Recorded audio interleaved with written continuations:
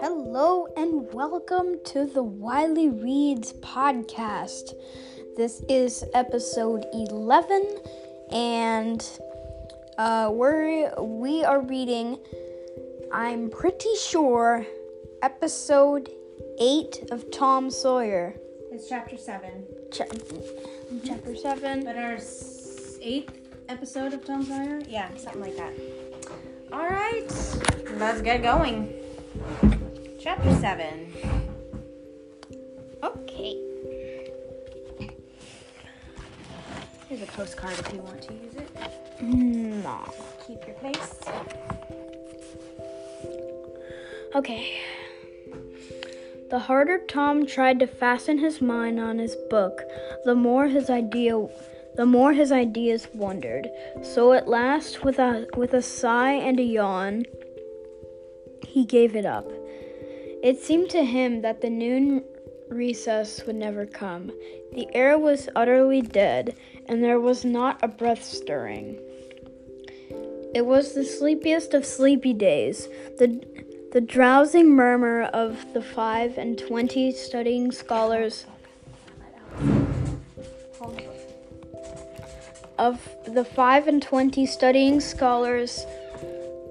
soothed the soul like the spell that is in the murmur of bees. Away off in the flaming sunshine, Cardiff Hill lifted its soft green sides through a shimmering veil of heat, tinted with the purple of distance.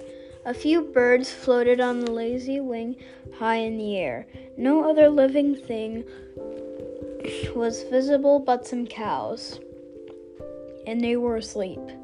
Tom's heart ached to be free, or else to have something of interest to do to pass the dreary time. His hand wandered into his pocket, and his face lit up with a glow of gratitude that was prayer. Though he did not know it, then furtively the percussion cap box came out. He released the tick and put him on the long flat desk. The creature probably glowed with a gratitude that amounted to prayer too.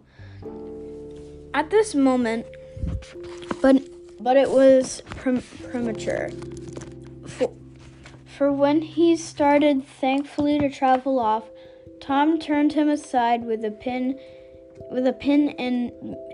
and made him take a new direction. Tom's bosom friend sat next to him, suffering just as Tom had been, and now he was deeply and gratefully interested in this entertainment. That's what I said. You did not. And interested in this entertainment. Listen to it back, you'll see. I said entertainment. Okay, keep going. What did you think I said? You said entertainment.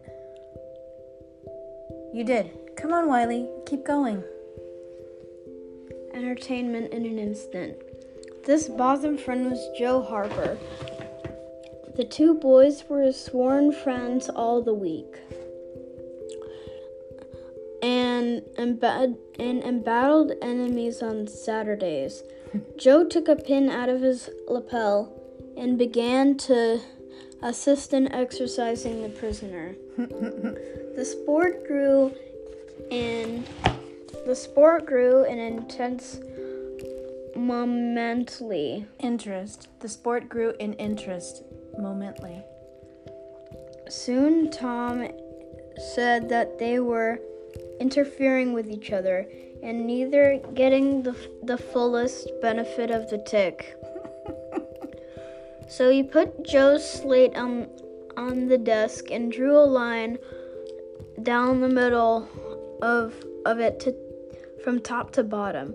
Now, he said, as long as he is on your side, you can stir him up and let him alone. And I'll let him alone. My neck hurts. Okay. like this so you're not looking down at it, okay?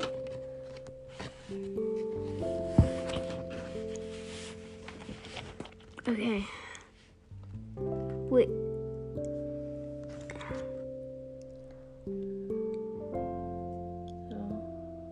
Okay. Now, as long as he is on your side, you can stir him up and I'll let him alone. But if you let him get away and get on my side, go ahead. Wait. You should read the other guy. Okay. This is Tom. Now, said he, as long as he is on your side, you can stir him up and I'll let him alone. But if you let him get away and on my side, you're to leave him alone as long as I can keep him from crossing over. All right, go ahead. Start him up. The tick escaped from Tom presently and crossed the equator. Joe harassed him a while, and then he got away and crossed back again.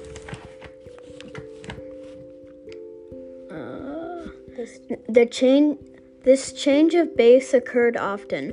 While one boy was worrying the tick with absorbing interest, the other would look on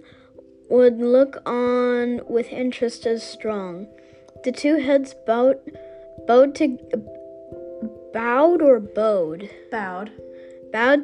over the slate, and the two souls dead to all things else. At last luck seemed to settle and abide with Joe. Sorry. The tick tried this, that the other course, and got as excited as anxious as the boys themselves. Sorry. But this time and again.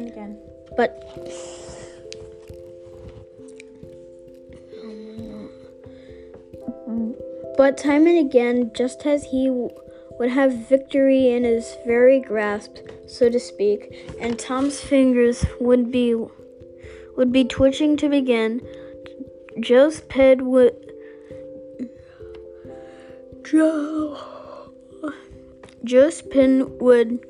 deftly head him off and keep possession. At last, Tom could stand it no longer. The temptation was too strong, so he reached out and lent a hand with his pen. Joe was angry in a moment. Said he, Tom, you let him alone. I only just want to stir him up a little, Joe. No, sir, it ain't fair. You just let him alone. Blame it. I ain't going to stir him up. Let him alone, I tell you. I won't. You shall. He's on my side of the line. Look here, Joe Harper. Whose is that tick? I don't care whose tick he is. He's on my side of the line, and you shan't touch him. Well, I'll just bet I will, though. He's my tick, and I'll do what I blame please with him or die. Oh, my goodness. So funny. Can you imagine playing with a tick? That's so gross. Sounds like fun. It's horrifying. Okay. Come on. Woo. It's late at night. It's Saturday night. We've had a long day. And we got a new car. Oh, let's not talk about that. Okay. Well, come on. Back up here. A tremendous whack came down on Tom's shoulders, and its duplicate on Joe's, and for the space of 2 minutes, the dust continued to fly from the two jackets and the whole school to enjoy it. The boys had been too absorbed to notice the hush that had stolen upon the school a while before when the master came tiptoeing down the room and stood over them. He had contemplated a good part of the performance before he contributed his bit of variety to it. When school broke up at noon, Tom flew to Becky Thatcher and whispered in her ear, Oh, you want me to read Tom? That's Tom. You read Thatcher. Okay. Put on your bonnet and let on you're going home. And when you get to the corner, give the rest of the slip and turn down through the lane and come back. I'll go the other way and come it over the same way. So the one went off with one group of scholars and the other with another. In a little while, the two met at the bottom of the lane, and when they reached the school, they had it all to themselves. Okay?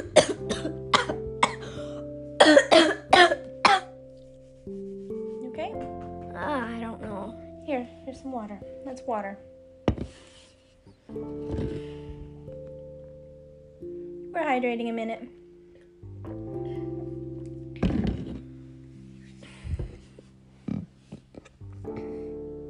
Do you love rats? No. They sat together with the slate before them, and Tom gave Becky the pencil and held her hand in his, guiding it, and so created another surprising house. When the interest in art began to wane, the two fell to talking. Tom was swimming in bliss. He said, "Do you love rats?" No, I hate them. Well, I do. I do too. Live ones, but I mean dead ones, to swing around your head with a string. No, I don't care for rats much anyway. What I like is chewing gum. Oh, I should say so. I wish I had some now. Do you? I've got some. I'll let you chew it a while, but you must give it back to me. That was agreeable. Isn't that just kissing? That's gross. Isn't that just basically kissing? Well, it's swapping spit, so in a sense. Go ahead. That was agreeable, so they chewed it turnabout and dangled their legs against the bench in excessive contentment. Was you ever at a circus? Said Tom. Yes, and my pa's gonna take me again sometime if I'm good. I've been to the circus 3 or 4 times. Lots of times. Church ain't shucks to a circus. There's things going on at a circus all the time. And I'm going to be a clown in a circus when I grow up. Oh, you are? That will be nice. They're so lovely, all spotted up. Mom, you... Oh, are you? Not oh, you are. Oh, sorry. Oh, are you? That will be nice. They're so lovely, all spotted up. Yes, that's so, and they get the slathers of money.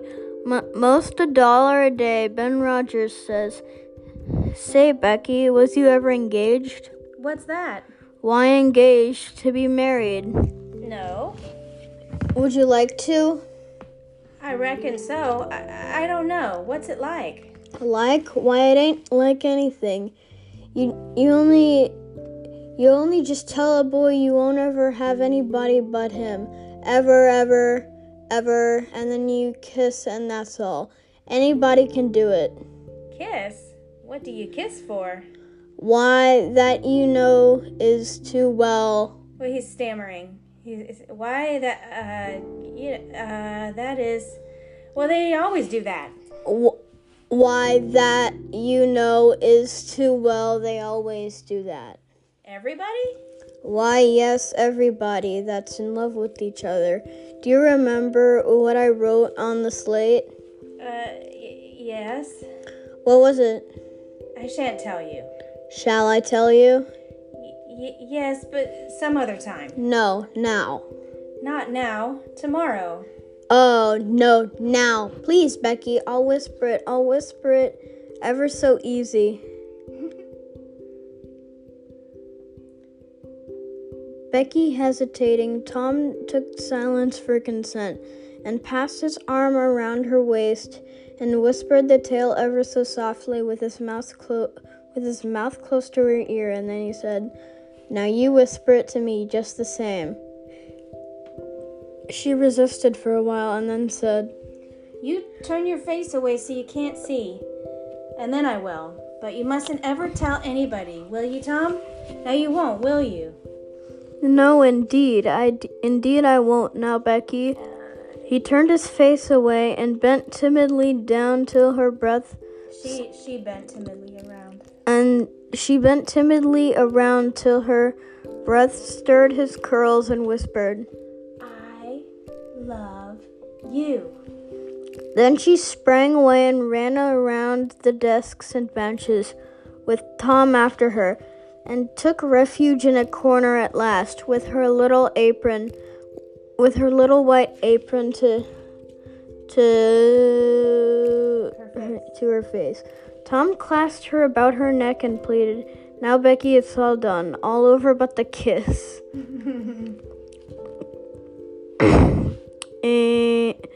"Don't you be afraid of that. It ain't anything at all. Please, Becky."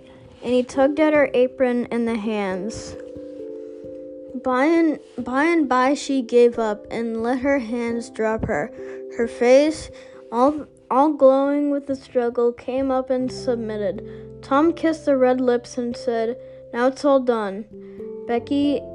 Now it's all done, Becky. And after this, you know, you ain't ever to love anybody but me. And you ain't ever to marry anybody but me. Ever, never, and forever. Will you?" And I think that is the end of today's episode. How can we stop right there? But Mom. Yeah. All right. Well. Yeah, we're at 17 minutes now. Yeah, we'll pick it up either tomorrow or Monday. Yep. All right. Expect for a new episode on tomorrow or Monday. Probably on Monday. Yeah, probably on Monday. All right. Thanks for listening. Later, cool. Bye-bye.